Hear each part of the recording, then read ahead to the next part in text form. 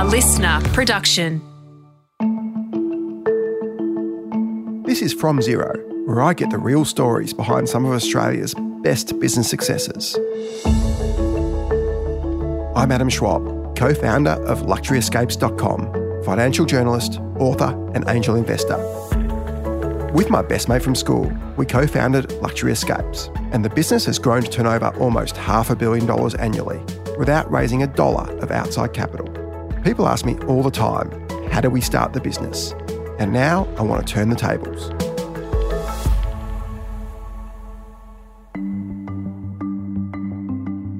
In this episode, I speak with Ido Leffler from Yes to Carrots and Yubi.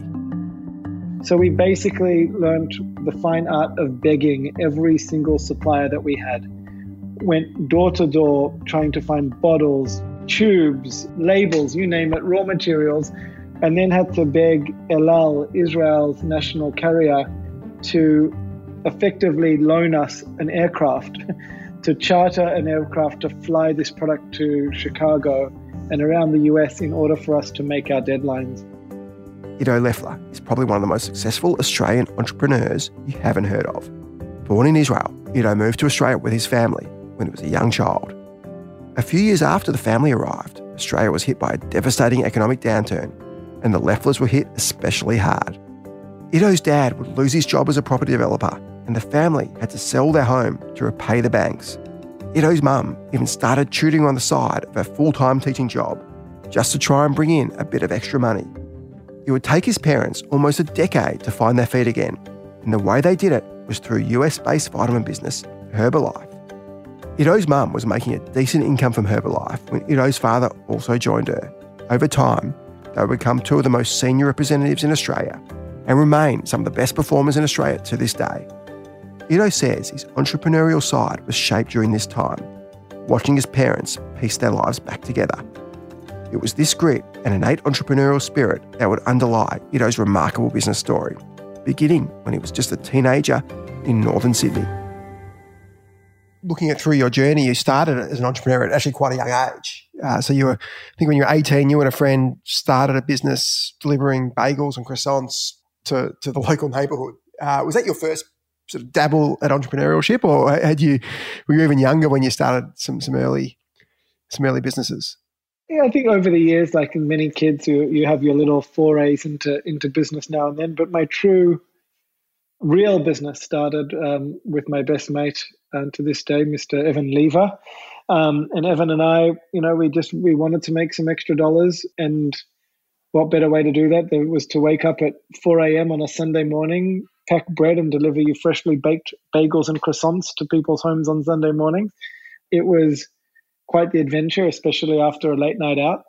And, we converted my parents' garage into our distribution center, and off we went. And, to think back, especially in the world that we're in today, you had to fax in your order by Thursday afternoon. It's just amazing. It feels like it was yesterday, but it was called the Roving Bakery. And a few years ago, I even went online and bought rovingbakery.com just in case my daughters wanted to do it. Were you baking the bagels, or were you buying the bagels from a baker? No, we were purely middlemen. We were Uber Eats of in the leafy suburbs of St Ives and Pymble. We worked with some of the best bakeries in town. We found we were very pedantic. We worked with the best bagel guy, the best woman that made the greatest croissants. We worked with just the best baguettes that you could find, and we would source their bread, and then we would deliver it out to the local community. And how lucrative was the business? Did you guys make much money? I think we did all right. I don't think it definitely was not something to retire on, but for some scrappy 18-year-olds, we did okay, and it afforded us some definite holiday and beer money. So while you're distributing bagels, you're also going to university. You got a business degree from UTS, and you graduate, and you actually join your parents at Herbalife. Yeah, that was probably one of the most unscripted moments of my life. I went to visit my dad who was working with Herbalife in Indonesia at the time. And they just opened up Indonesia as a country. And I went over there, and my dad said, "Come meet me. We'll hang out together for a couple of weeks." After 2 weeks, he left the country and I stayed. And I ended up being there for 2 years, living in an incredible part of Jakarta. While all of my expat mates were living in high-rise buildings, I lived in a communal living place. It almost looked like a glorified chicken coop, and I lived with local Indonesians and absolutely loved every second of it. It was one of the really most incredible times of my young life. Ido started at Herbalife as a distributor. He recruited people to sell Herbalife products and helped grow the network in Indonesia from a couple of hundred people in the early 1990s to what is tens of thousands of people now. And while Ido was starting his career in Indonesia, another guy was doing the same thing in Sydney. Like Ido, Lance Cullish wasn't born in Australia. His family actually immigrated from South Africa just a few years earlier. Lance studied business at university and would soon get a job at accounting giant Price Waterhouse. But despite their different work backgrounds, Lance and Ido hit it off pretty much right away and soon went into business together. They started a business called Trend Trade, which was effectively a management consultancy firm which helped other businesses reach a global audience. You guys are pretty young. You've worked in Indonesia and Lance has been at PwC, but realistically, you have minimal business experience, and you guys open up a business to advise big businesses on how to operate their business, which seems a bit counterintuitive. So the logical question is, how did you get your first clients? And then how on earth did you know what to tell them to do? You know what? I think sometimes it's just about it's about fake it till you make it, as you probably hear in a lot of podcasts and books. People were just, more than anything, they just loved our enthusiasm and our willingness to go above and beyond to make their business successful. That was our goal. So what we did is that we met with some of the absolute most incredible brands. So we basically went to the number 1 or 2 leading brands in Australia in the beauty and hair care space. And we'd walk into their offices. We would make up reasons why we were meeting them. So I remember once almost, forcing my way to an office. It was Fudge Hair Care. Remember Fudge? Yeah, of course. And so big user of Fudge. So I was a big user too. I used to love the product when I had hair, and I also recall it used to attract bees to my hair. But we literally, we almost came into the offices for a meeting with Fudge under false pretense, but somehow got to their head of international, and he had no idea why he was meeting us, and we basically convinced him that we were the ones that could take Fudge to Asia and beyond. And I think we were just so tenacious and basically said to him that once we got his sample of products, we'd be on the plane that next day to meet with distributors and retailers. And we attended every conference, we attended every trade fair. We were just always present in the industry, that people just assumed that we knew what we were doing because we were always there. And eventually we did know what we were doing, and we just built really strong relationships with people that are still strong to this day from those first days at Trend Trade, because even though we were excited and we promised things, we never under-delivered. We always over-delivered on what we promised on, and we weren't willing to stop until we did. And back in those days, we were living on the airplane. I'm talking 150 to 200 days a year, just hitting the pavement for every single client that we had. And how did you go with Fudge? Did you were you able to take them global? No, so we did. We were able to help Fudge get into places like Indonesia and some of the other countries. We helped, brands get into the UK. We helped brands get into, brands from Europe into Australia. We had wonderful relationships with people like Boots and Watsons and beyond. And it was one hell of a business for 2 young 20-something-year-olds. So I think I read within a couple of years, you and Lance had 70 products you were working with. which is pretty incredible in 2 years. How did you guys know how to run the business? How do you manage a portfolio of that many clients? I imagine it was a fairly small team. Yeah, we were a tiny team. We were, minuscule. You could count the number of people on the team on your hand. And the way we did it is that we were, Lance and I have very complementary roles. I'm usually the guy on the client-facing side. I was meeting with the retailers. I was meeting with the brands. And Lance was really making sure that we were afloat on the back end and really making my life easy as I was going from meeting to meeting. He was sort of handling the behind-the-scenes execution. And once we got certain level of success in that particular business, success begat success. And so we were able to really have a really great word of mouth type of a business. And as a result, we were able to, once you have one or two relationships, particularly with the retailers, we were able to introduce more and more brands to them and move from there. And how big, in terms of revenue, how big did Trend Trade get? What kind of scale did you grow the business to? Trend Trade was never a huge business. It was a consulting business in the end of the day.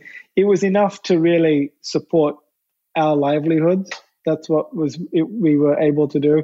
It wasn't a business of any major scale, but what it did do was that it provided us with the opportunity to have those networks. So when we were ready to build a company with scale, which was our next venture, we were really lined up and well positioned to do it quickly. So it's fast forward to 2007 and Trend Trade's going pretty well. And you and Lance go, we've had enough of helping other people. We're going to start our own brand. Is that kind of how the conversation went? We'd always wanted to do something like that, but we never really had the guts at the time to do it. Our business was doing really well. And we were fortunate enough to meet an incredible gentleman who's subsequently become a really dear friend, mentor, and investor of ours. And Lance had a fortuitous meeting with this gentleman at a wedding. They happened to meet at a wedding, and he said to Lance, well, why don't you and Ido come and meet me next week, and we'll talk about whether maybe we can do something together. Lance had met him at a wedding in Sydney, and the breakfast that he wanted us to have with him a week later was in Johannesburg, and I was living in Tel Aviv. And so Lance and I get on a plane. I get on a plane from Tel Aviv. I had just met my wife. Lance had got on a plane from Sydney. I think he may have just had a newborn. And we literally flew to Johannesburg for a breakfast. And at that breakfast, this gentleman says to Lance and I really love your business. I'm not quite sure what you do, but I really love your business. But I feel like this whole horse is going to bolt, and I want to invest in you guys. And what I want to do, though, is that I think you should take all this knowledge that you've built, and rather than helping other brands succeed, I really think now's the right time for you guys to build a brand on your own. And we said, you know what, this is what we've always wanted to do. So we took the proceeds of that investment and put it all towards our next venture, which was our first brand. The incredibly generous guy at the wedding would invest $1.5 million in the business that hadn't quite started yet.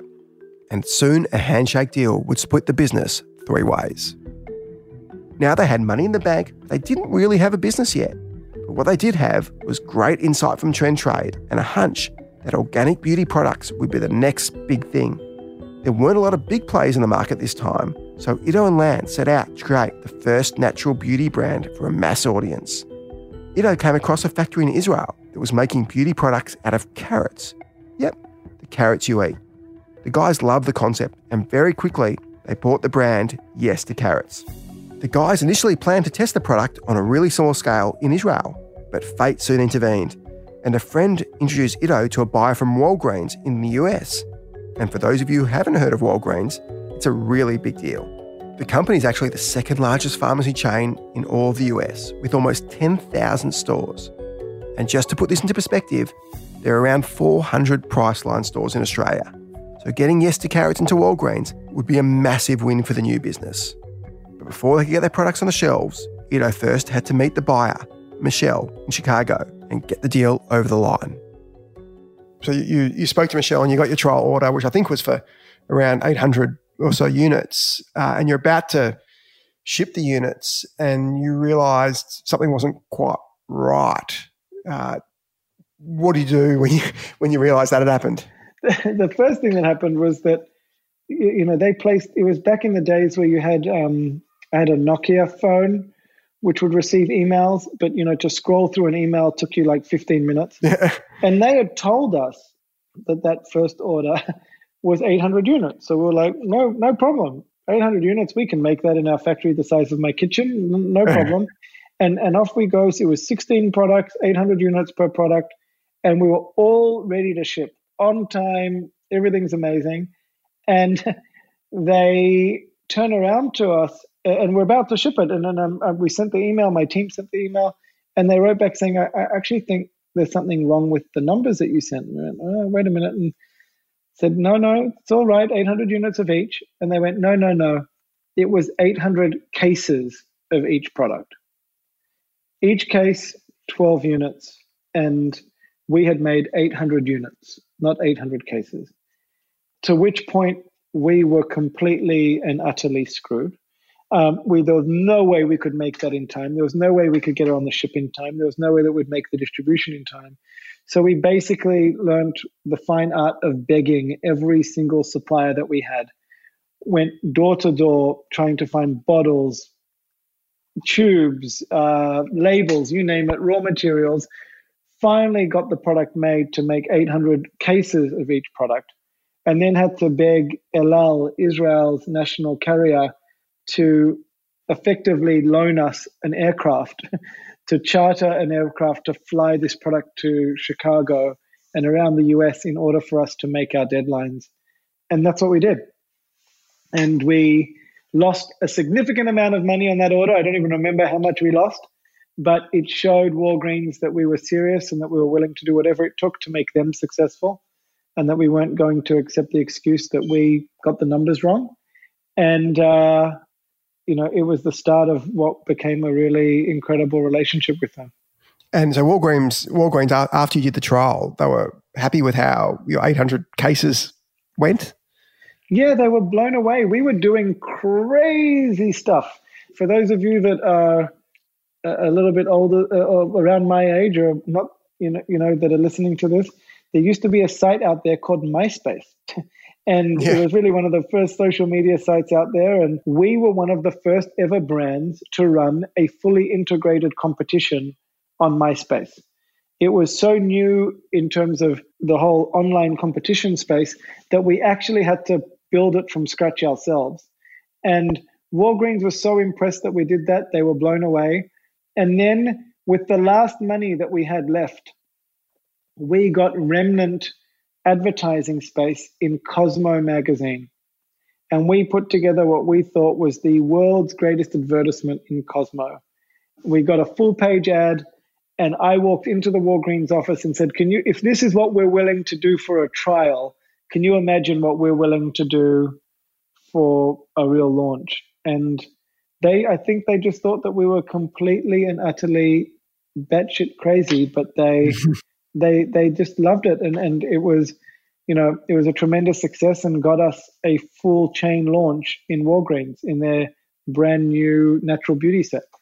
That's incredible. So you guys, as a tiny business, somehow struck a deal with, if not the biggest, one of the biggest pharmacy chains in the world. And so that's, I guess, step one. But step two, which no doubt you're about to come up against, was it's all great having your stock on the shelves, but that doesn't necessarily guarantee people will buy it, especially when it's a new brand and it's organic and it's different to what people are used to. I presume more expensive than other brands. So how did you guys go from getting your stock in thousands of Walgreens to actually getting people to buy it? Yeah, it was a massive challenge.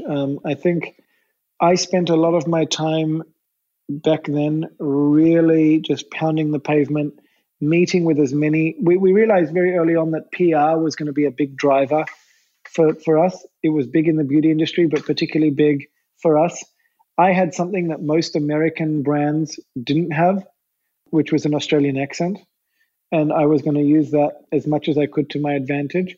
The fact that we were an Israeli brand started by two Australian guys was something unique and different.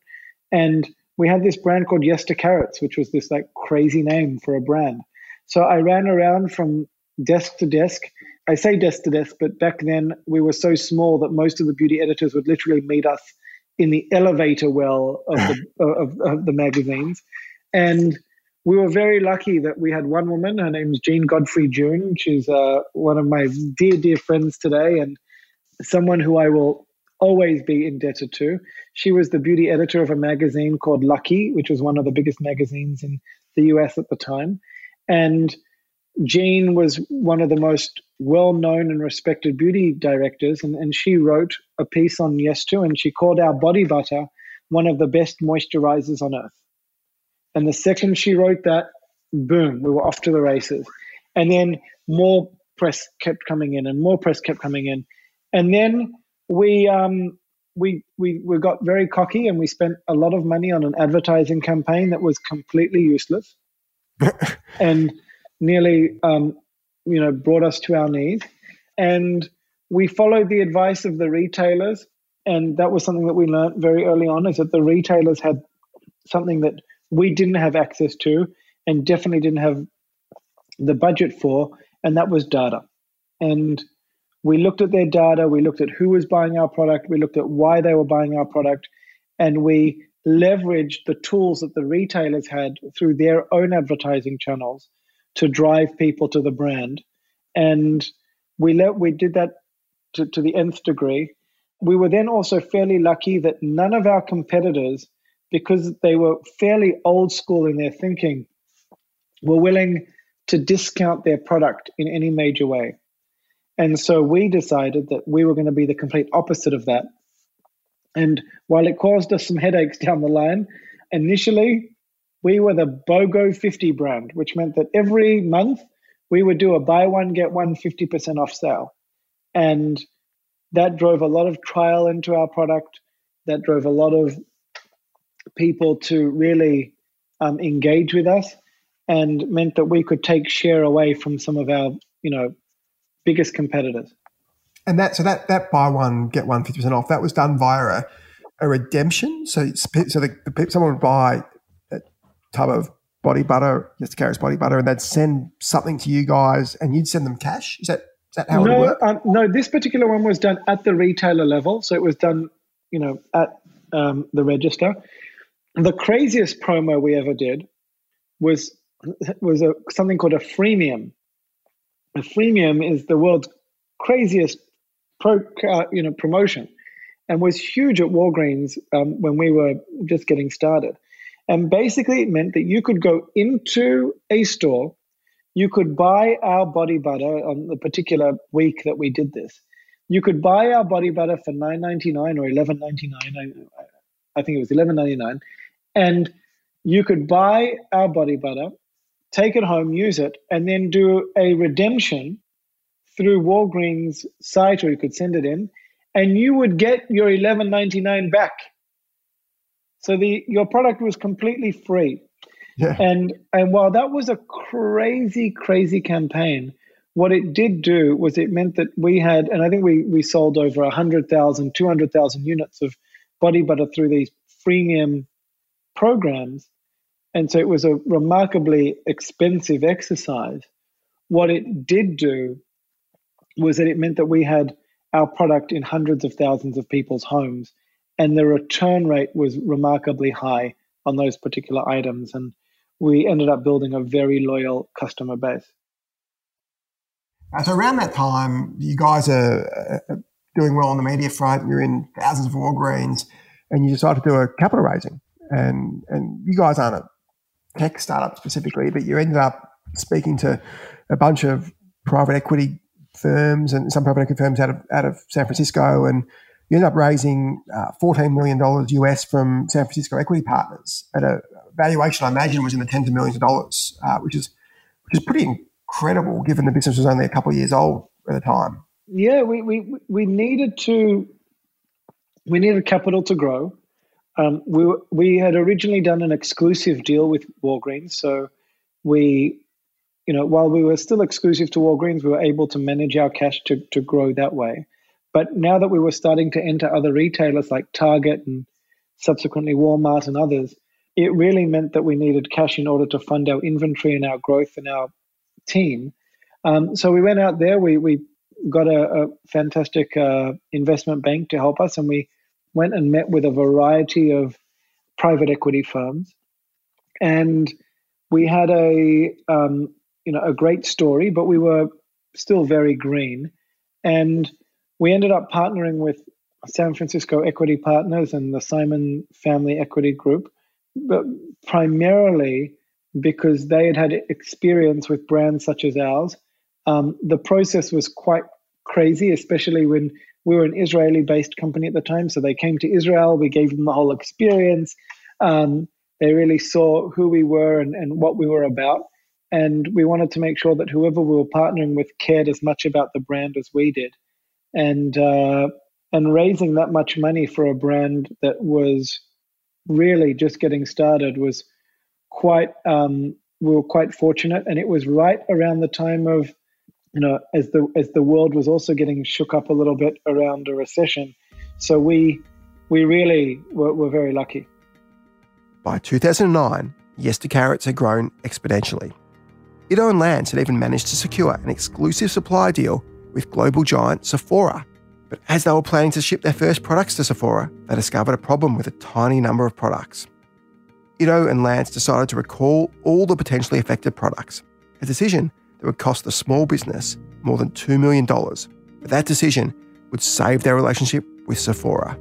Between the stress surrounding the product recall, a rapidly growing business, and a new baby at home, Ido decided it was time to hand over the reins to a new CEO who could lead the business through its next chapter. But while Ido may be stepping down from Yes to Carrots, he certainly wasn't retiring. Ido and Lance started a completely new business that wasn't simply about how much money they could make, but how much of a difference they could make to the lives of others.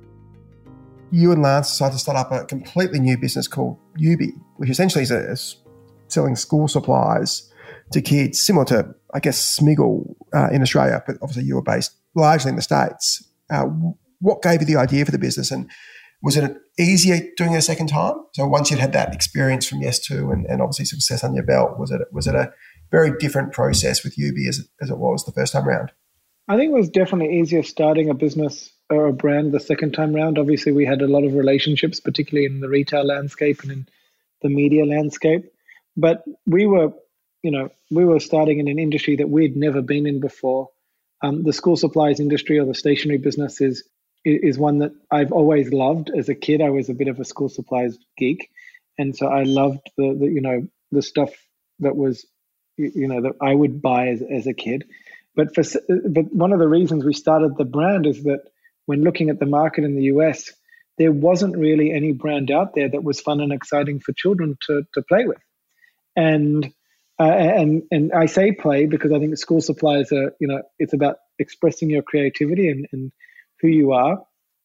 And we wanted to make school supplies fun again. And at the same time, while Yes2 was very much cause driven, we had something called the Yes2 Seed Fund. Yubi was something that I really wanted to have a true impact on children's lives. And so from day one, within our first ever discussion about Yubi, it was always going to be a company that the core business was going to be based around a give back. So for every Yubi item we sell, we give another Yubi item away to a classroom in need in the country that it's sold. So in the US being our primary market, literally we've been able to give away over the past 6 years actually. We've been able to give away free school supplies to just over 5 million kids and over 70 million school supplies, which is absolutely, that's the number of anything that we've ever done in our entire career. That's the number that floors me the most. So you'd built two incredible businesses and had a range of successful investments. And then you and Lance decided to start up yet another business, an umbrella business called Beach House Group, which is essentially a business that brands products and enters into partnerships with pretty big celebrities. And I think you've got a partnership with Millie Bobby Brown and another partnership with the Kardashian Jenners. How did that business come about, and how do you know these people?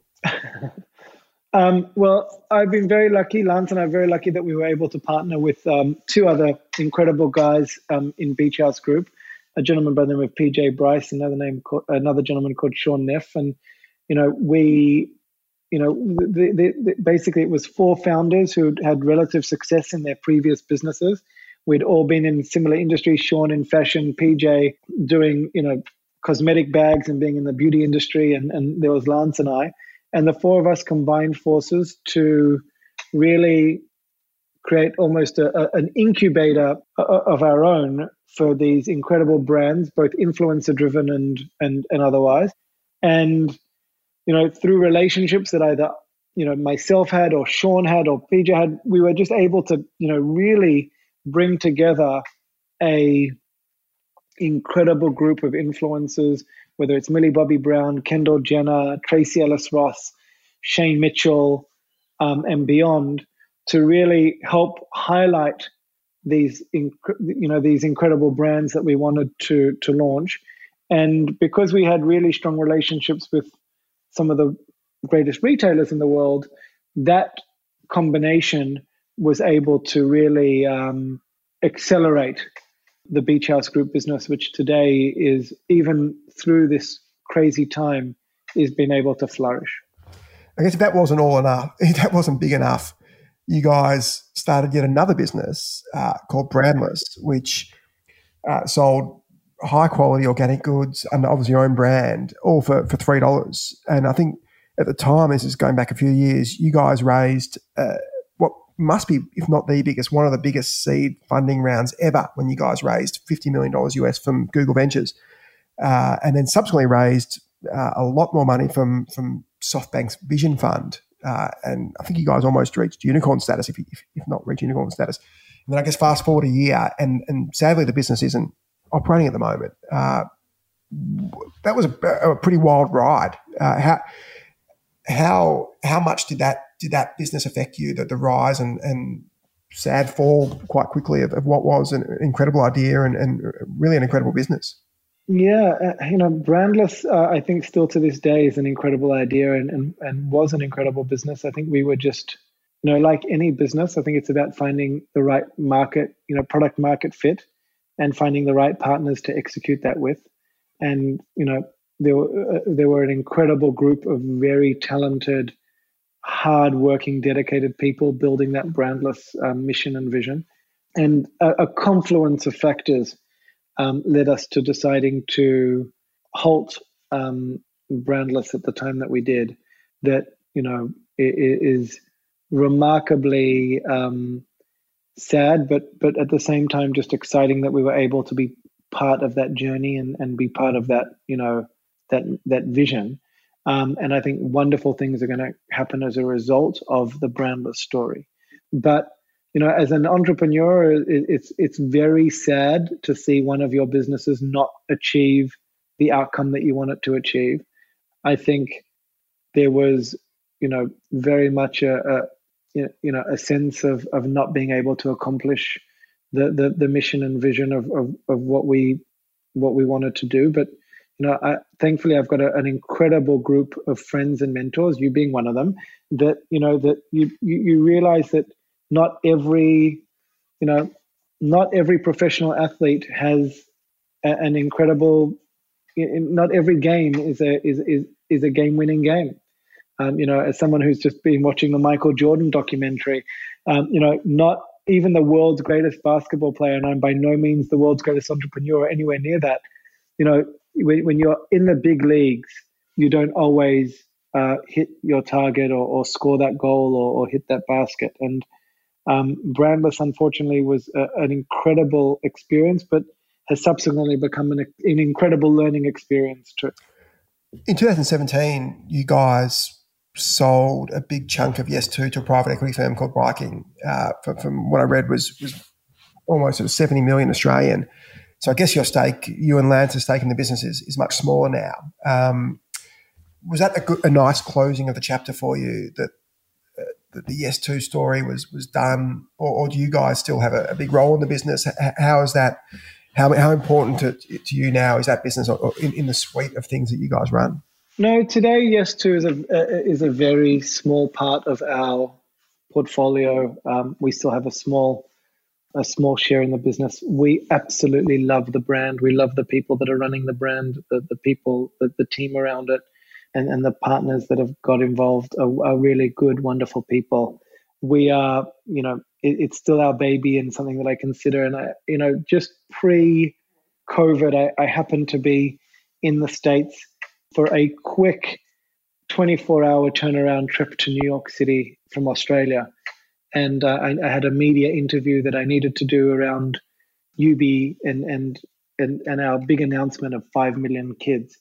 And I get on the plane after this event, and it's been really an extraordinary emotional day for me around UB. And I sit on the plane, and this woman sits next to me, and she starts looking at me. And sometimes when people look at you as though they know you, and I go, okay, I have no idea who this person is, but I can tell that she's looking at me, and we start talking, and I say to her, she says, "What do you do?" And I said, "Oh, I'm in the beauty industry." And I said to her, "What do you do?" And she goes, "Yeah, I'm in the beauty industry too, and I work for a brand."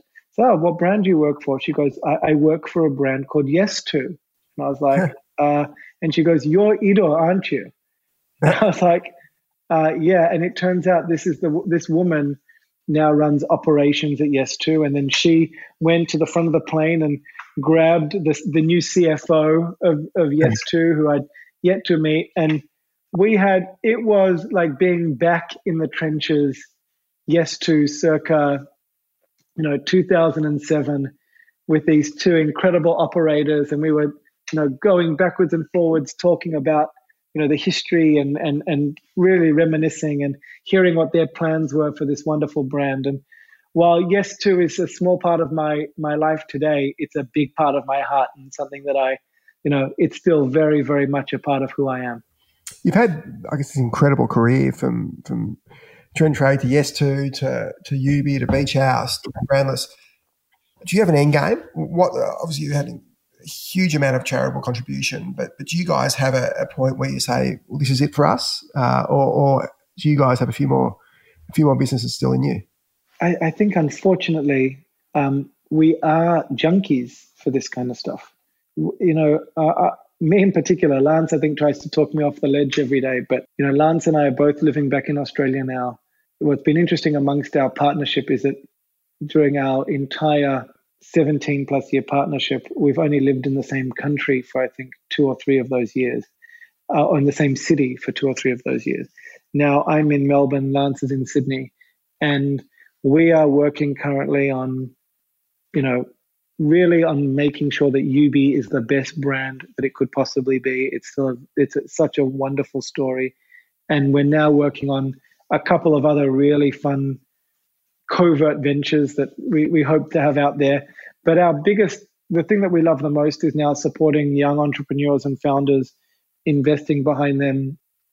I've been really fortunate to be on a couple of really wonderful company boards that I truly love, and enjoying that role of both governance, but as well as mentoring and helping companies grow and develop and achieve their outcomes. And I think more than anything, I don't think Lance and I in particular don't particularly need to be at the front of something anymore. It's really about bringing up that next generation of entrepreneurs and having their face be on the cover of a magazine is something that I hope to help and inspire and aspire to be around. Ido and Lance have achieved unbelievable business success, but they're most proud of the incredible charitable donations they've been able to make. UB donates school supplies to children with special needs across the world. And so far, they've donated more than 70 million school supplies to more than 5 million kids across 173,000 classrooms. And that was Ido Leffler, founder of Yes to Carrots, Brandless and UB. And you've been listening to From Zero with me, Adam Schwab. Our producer is Lindsay Green. Audio producer, Darcy Thompson. For more episodes, search From Zero Podcast with me, Adam Schwab.